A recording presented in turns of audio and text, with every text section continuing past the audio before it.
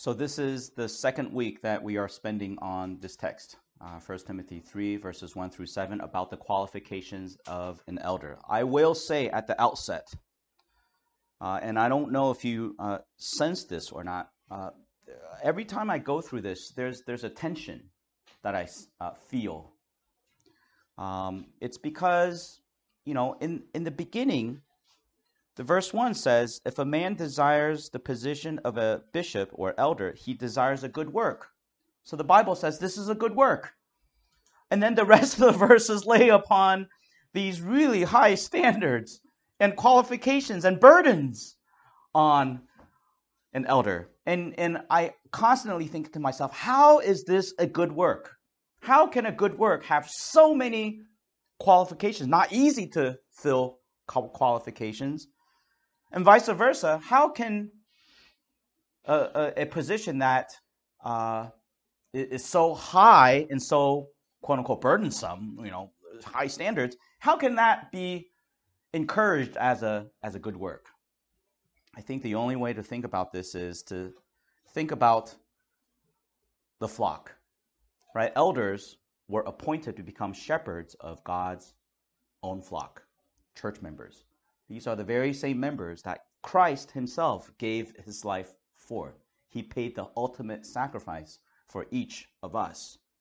And so when Christ says, you elders are in charge of shepherding God's church, that's a good work because the people that elders lead, they are precious in God's sight. So precious that he gave his own life for them. But it's also because of that there are such high qualifications. Because he gave his own precious life for them, so you better not mess it up, right? You better not mess it up as an elder. So that is why they are high qualifications. I hope the tension here teaches churches to not appoint elders nilly-willy, because there are high expectations. There are high qualifications. But at the same time, churches shouldn't shy away from appointing elders because this is a good work. This is a good work, okay? As I said, this is the second week we're spending on this passage. I'll just briefly review what we talked about last week. There are 16 characteristics, 16 traits listed. We don't have time to go through each of these 16. But what I've tried to do is I've tried to categorize and group them into some basic categories. Last week we talked about 3. This week we're going to talk about 3 more. Last week we talked about these 3 categories. First is that the Bible emphasizes a person's character over their ability, who a person is on the inside more than what they can do or what they're good at, what their skills are. 15 out of the 16 traits are about a person's characteristics, a person's inside, who they are. And only one, the ability to teach, is a skill or an ability. So the Bible emphasizes character over ability.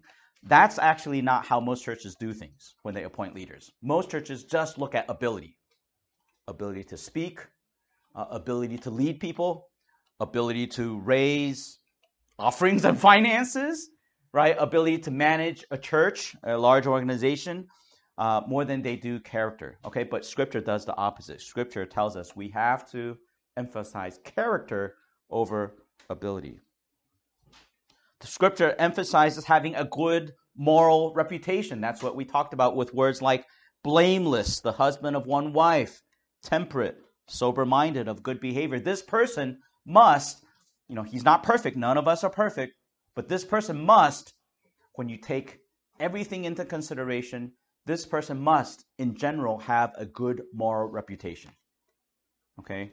An elder can't be someone that you mention his name to the local person down the street and they're like, oh, wow, this is a seedy person. Okay? An elder must have a good moral reputation. And then last week, we talked about how an elder must be gracious, not harsh. They must not be violent. They must not be given to wine. They must not be quarrelsome, but they must be gentle. And it's not, a sort of dichotomy where you're gracious one day and harsh another day, right? You're supposed to be both at the same time. And we talked about how actually being a parent is probably the best example of that. How you are constantly, always trying to be loving and gracious and gentle to your child, but at the same time, have standards, not be a pushover. But at the same time, not be harsh, right? And it's not like one day you're, high on standards and really harsh, and the next day you're low on standards and really gracious, okay? You got to be both at the same time. We talked about last week how these are qualifications. The Bible is clear. These are qualifications, not hopes of what somebody might be, which is how I think most churches take this passage. Every time a church lays hands on an elder, they will cite this passage.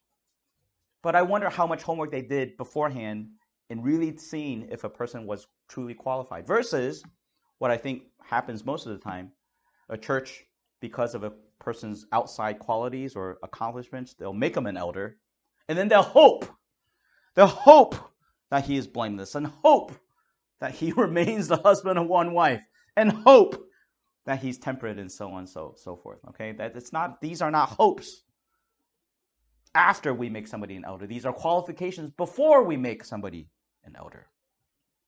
So that's what we talked about last week. This week, we're going to talk about 3 additional categories.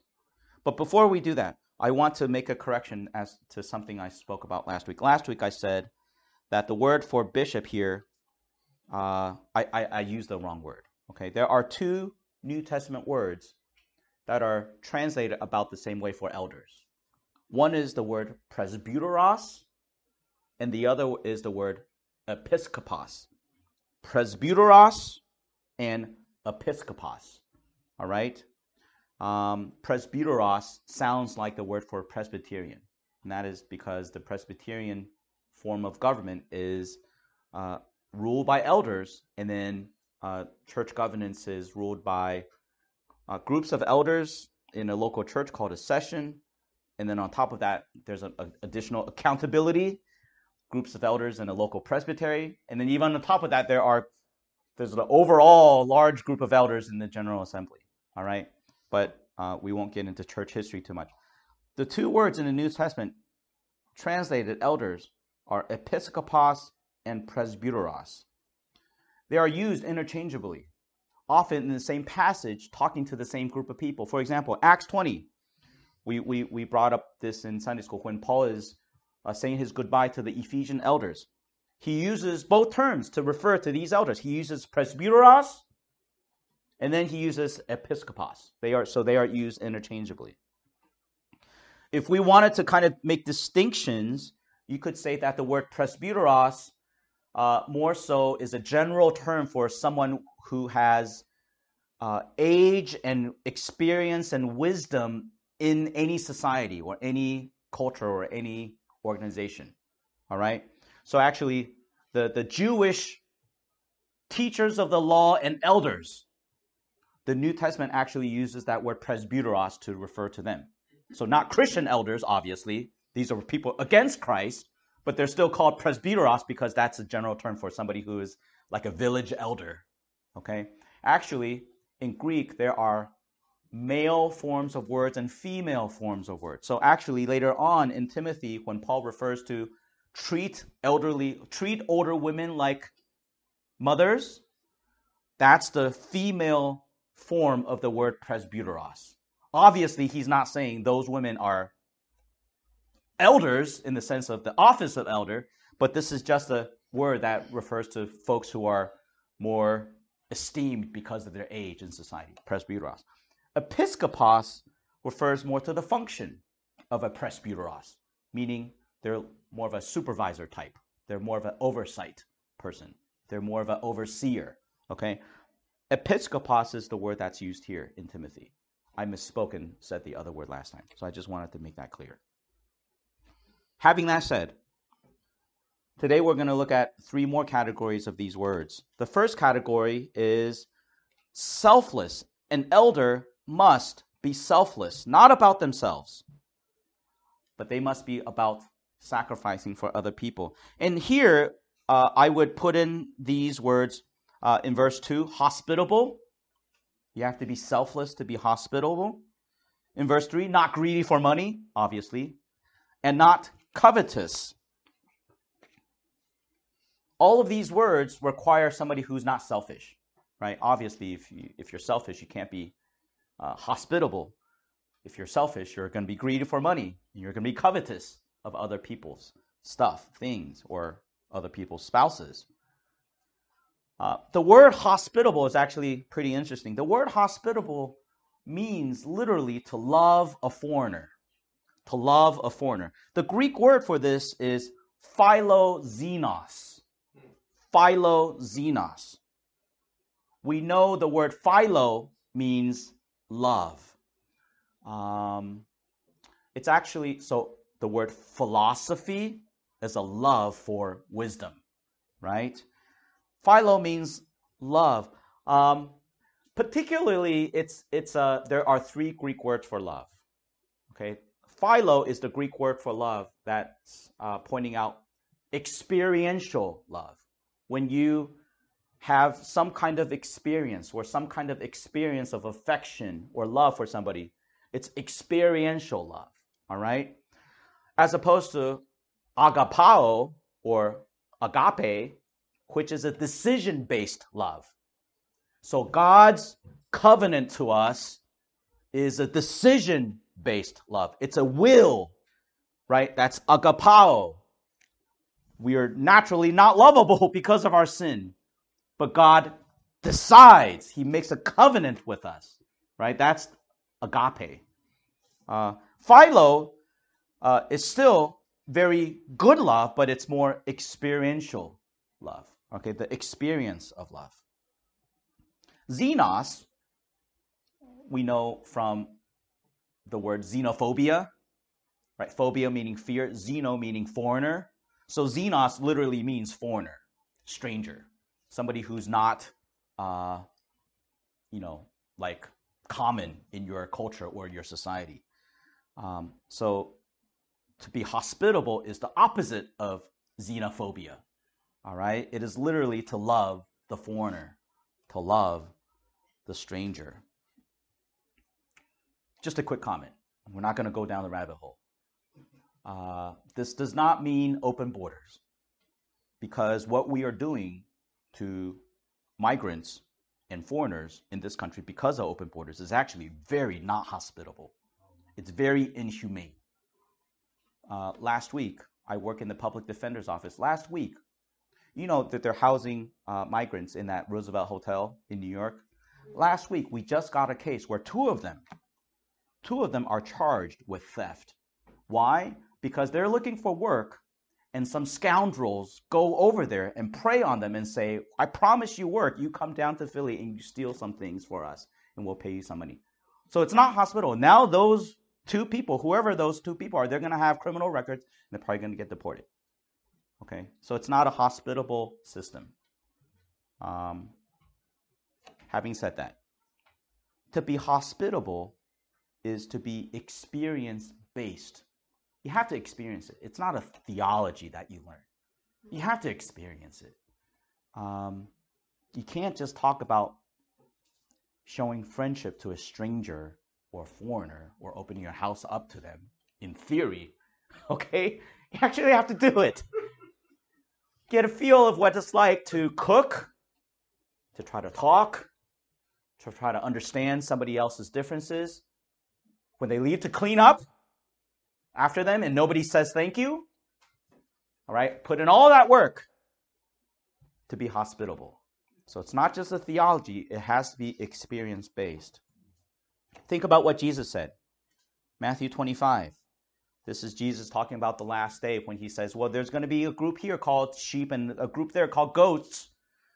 And he says to the sheep, when I was hungry, you fed me. When I was in prison, when I was naked, you clothed me. When I was in prison, you visited me. In the sheep, this is what the Bible says. Matthew 25, 37 to 40.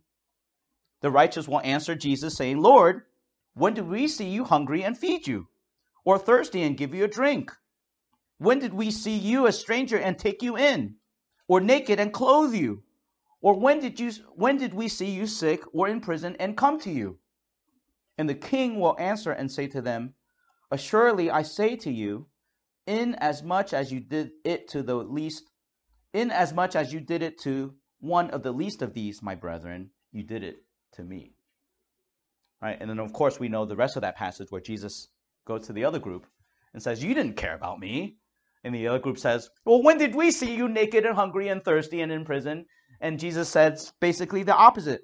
Because you didn't do the same to the least of these, my brethren, you didn't do it to me. Okay, so hospitable literally means to love the foreigner or the stranger. It requires selflessness. Same thing with not greedy for money, not covetous. When we come to these words, it says more about our heart than what we have or don't have. Okay? Because it's not only the rich people who are greedy for money, poor people can be greedy for money, maybe even more so. It's not just the people who have that are covetous, it's often the people who don't have that are covetous. You know, the quote unquote property crime that seems to be making a wave around our country. What is that motivated by? Except covetousness, right? And most of those folks are not well off. We read today in Exodus 20, as Mark was going over the confession of sin, what God spoke to the Israelites in Exodus about coveting. It says, don't covet somebody else's wife. It's not just the married people that covet wives. It's the single people who can covet other people's wives too. Okay, so being greedy for money, coveting other things, those speak to more heart conditions rather than what you actually have. It's actually a shame that, these are simple terms.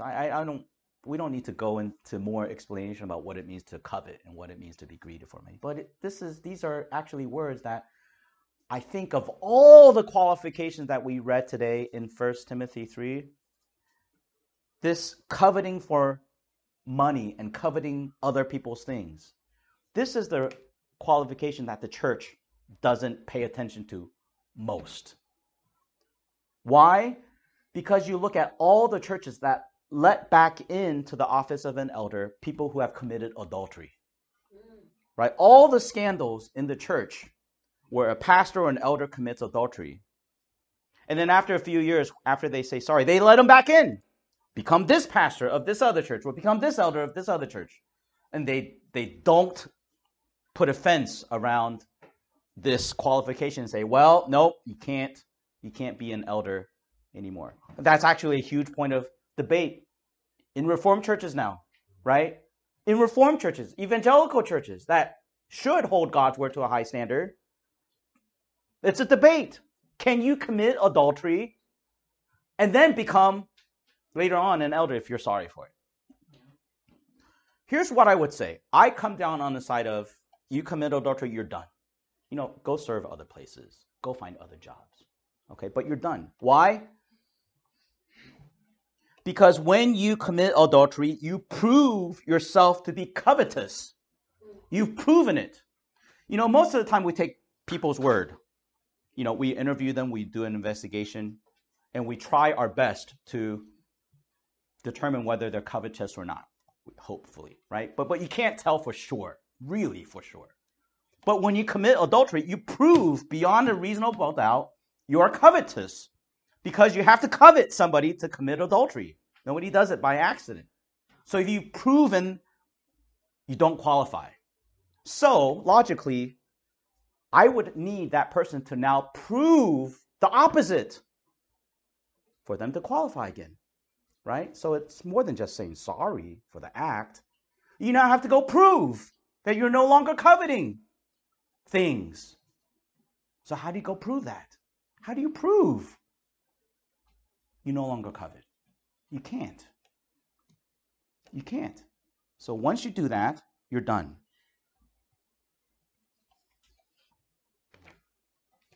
But all of this requires selflessness. When you covet, you're thinking about yourself. Selflessness is vital to becoming an elder. Why? Because when you become an elder, you get power. And with power, the worst of people come out. More than money. You give people money, some bad stuff comes out. But you give somebody power, that's worse. You give somebody power, their true selves come out. This was either Abraham Lincoln either said it or somebody said it about Abraham Lincoln, who said, if you really want to know who a person is on the inside, on the bottom, give them power. Not money, not fame, not influence, but power. Give them power, and then you truly figure out who a person is. But you don't want to do that with an elder because by then it's too late. So you want to figure this out, whether a person is selfless, before he becomes an elder. Part of our New Testament reading was Matthew 23, verses 11 to 12, where Jesus said, but he who is greatest among you shall be your servant. Jesus said, if you want power, if you want to make somebody great among you, he must be the lowest. He must have selflessness. He must be selfless. He must be your servant. And whoever exalts himself will be humbled, and he who humbles himself will be exalted. Selflessness. The next category. The elder must be, first, faithful with a little bit. Faithful with a little before you're faithful with a lot. Okay, there we see phrases like verses 4 and 5. He has to be one who rules his own household well, having children in submission with all reverence. Verse 6, he can't be a novice, meaning he can't be a new convert without any experience. Verse 7, he must have a good testimony among those who are outside, meaning he must be faithful with his testimony to those on the outside first, before he's entrusted with responsibility inside the church. And the logic is all the same. If you can't be a good shepherd or a leader with a little, how can you be entrusted with a lot? And not even just a lot in terms of numbers, a lot in terms of preciousness to God. Right? Because the flock, the church members, are the ones that Christ gave his own life for. That's precious. That's a lot in terms of what he gave up. So you must be faithful with a little bit before you're faithful with a lot. Let me just take one of these and explain a little bit more. What does it mean to rule your own house well? Having children in submission with all reverence. It doesn't mean that you are just a harsh ruler of an iron fist at home. Kind of forcing your kid to be submissive. All right? Because if you go to a related passage, Titus.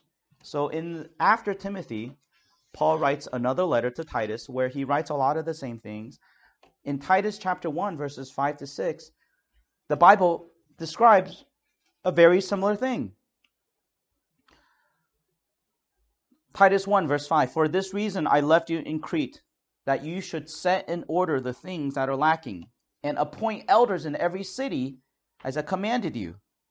If a man is blameless, the husband of one wife, having faithful children, not accused of dissipation or insubordination. So there, Paul talks about three things that make for a good ruler of a household or a good manager of a household or a good husband of a household. One, his children must have faith. They must be faithful children.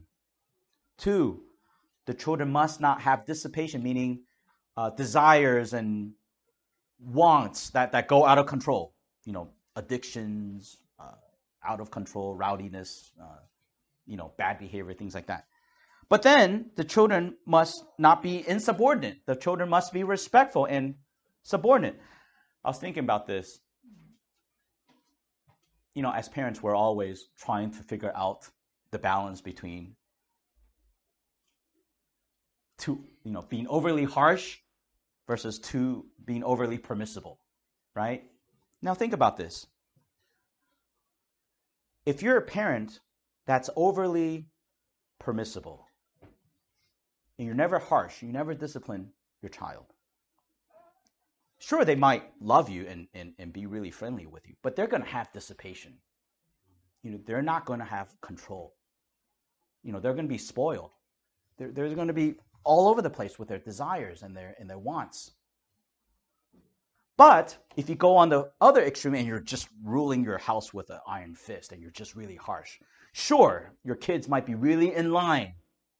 But guess what? One day they will rebel against you. Kids might rebel anyway, right? But if you rule your kid with an iron fist, yes, they will rebel against you. They will most definitely rebel against you. They're not going to be subordinate. They're probably not going to have faith. And so when Paul says, having faithful children not accused of dissipation or insubordination, that's what it means to rule a house well. You've got to find that balance, right, of grace and discipline at the same time. Love and discipline at the same time. Why? Well, you take that and you apply it to the church, right? If you're an elder and we're always permissive, you're going to have church members that are full of dissipation, full of disobedience to God's word. But if you rule your church with an iron fist, members are going to leave, right? They're not going to subordinate themselves to your care, right? So you have to be faithful with a little. Let me just end with this, the last category. And this is the only place where the Bible talks about a skill, ability, when it says ability to teach. An elder must be able to teach. When we think about teaching, the biblical idea of teaching is very different from our idea of teaching today. Our idea of teaching today basically means somebody gets up on a podium and just passes information to everybody. Okay, information transmission. That's our idea of teaching. That's not the biblical idea for two reasons. One, whenever the Bible talks about teaching, it always talks about mentoring or discipling somebody. Not just giving them information, but passing them wisdom, sharing with them your life so that they can see that the information and the way you live matches together, and that helps them gain wisdom. Basically what Jesus did with his disciples. He didn't just go to a classroom, get up on a lectern and say, okay, take this for 3 credits. You just have to come every Tuesday and Thursday and take a class and take a final exam and you're done, right? Jesus called his disciples. They lived with him. They traveled with him. He shared his life with them. He taught them when they made mistakes. He taught them wisdom. Okay, so the idea of teaching in the first century was more of discipleship, of mentoring somebody. Also, when you take the biblical idea of teaching, it's very different from human teaching in this other sense. When I was in graduate school, or when I was about to go into graduate school, I went to an introductory seminar, and basically they described what graduate school was like. They said, imagine all of human knowledge, the sum of all human knowledge, however long we've been here on the planet Earth, as a big circle, okay? When you're an undergrad student, you are just trying to get a sense of what is inside the circle. What is 2 plus 2? How do you find derivatives? Physics and science and, medicine, all that. When you're an undergrad, you're just trying to get a sense of what is inside the circle. When you are a master's student, you're trying to find what is on the outer edge of the circle. What is the most cutting edge knowledge in physics and math and science and whatever. But when you're a PhD student, your job is to not just go on the edge of the circle. Your job is to go outside the circle. Discover new things, right? Discover that atoms are not just atoms. There's quantum physics and all kinds of weird things involved, right? When you're a PhD student, you're supposed to go outside the circle and outside the circle and outside the circle. You're supposed to try to expand that circle. That's what we think of when we think of human knowledge and teaching. Not so the Bible. The Bible's idea of teaching is, here is the circle. This is the good deposit that was given to you, once for all delivered, right? God's word, everything that we need to know about salvation in spiritual life. That was once for all delivered to us. Now guard it. Guard it. Don't go outside of it. Don't add to it. Don't subtract from it, but guard it. Okay? We're not to have a PhD approach to God's word. We're not to find new things in God's word, right? Because it was once for all delivered to us. So if an elder is able to teach, it actually means he's able to just guard what's in the Bible and just guard it well. He's not supposed to come up with new and fancy ways of reinterpreting Scripture. Unfortunately, I think what happens in seminaries, what happens in maybe churches, maybe influential churches, is you hear sermons, you read articles where basically they start off with, I'm going to give you a new way to look at Scripture. I'm going to give you a new way to understand this, a new way to understand that, and a new way to understand XYZ. That's not the point. That's not biblical teaching, right? When you're supposed to be guarding what was given to you and just being faithful with it. All of this to say, again, like I said at the beginning, these are qualifications of an elder. They're not hopes. They're not hopes that you hope as somebody fulfills after you make them an elder, probably too quickly. They are qualifications that we talked about this last year, you kind of have to put them through the ringer a little bit and investigate them, get to know them, really get to know who they are. Qualifications before you make somebody an elder. Much easier said than done. May God give us the grace, our little church, may God give us the grace to hold to his teaching, to hold to these qualifications. Because, again, goes back to the flock. This is a good work, but a very important work, because God is entrusting his flock into these elders' care, right? And so, yes, it takes time. We better spend the time to get these qualifications right. Let us pray. Heavenly Father, we thank you for, yes, these sobering qualifications. Yes, they are high up there, and they are difficult to meet. But there is a good reason for this. There's a good reason for this good work, and that is because the flock that you sacrificed yourself for, they are so precious in your sight. Lord, help us as a church to maintain these standards, to not flinch from them, and to be courageous in standing up for them. Give us grace, O Lord, that we may find men who may meet these qualifications. Give us grace, Lord, love and grace and patience, that we may train men to meet these standards and qualifications. Again, Lord, all for the glory of you and all for the sake of your church. We pray in Jesus' name. Amen.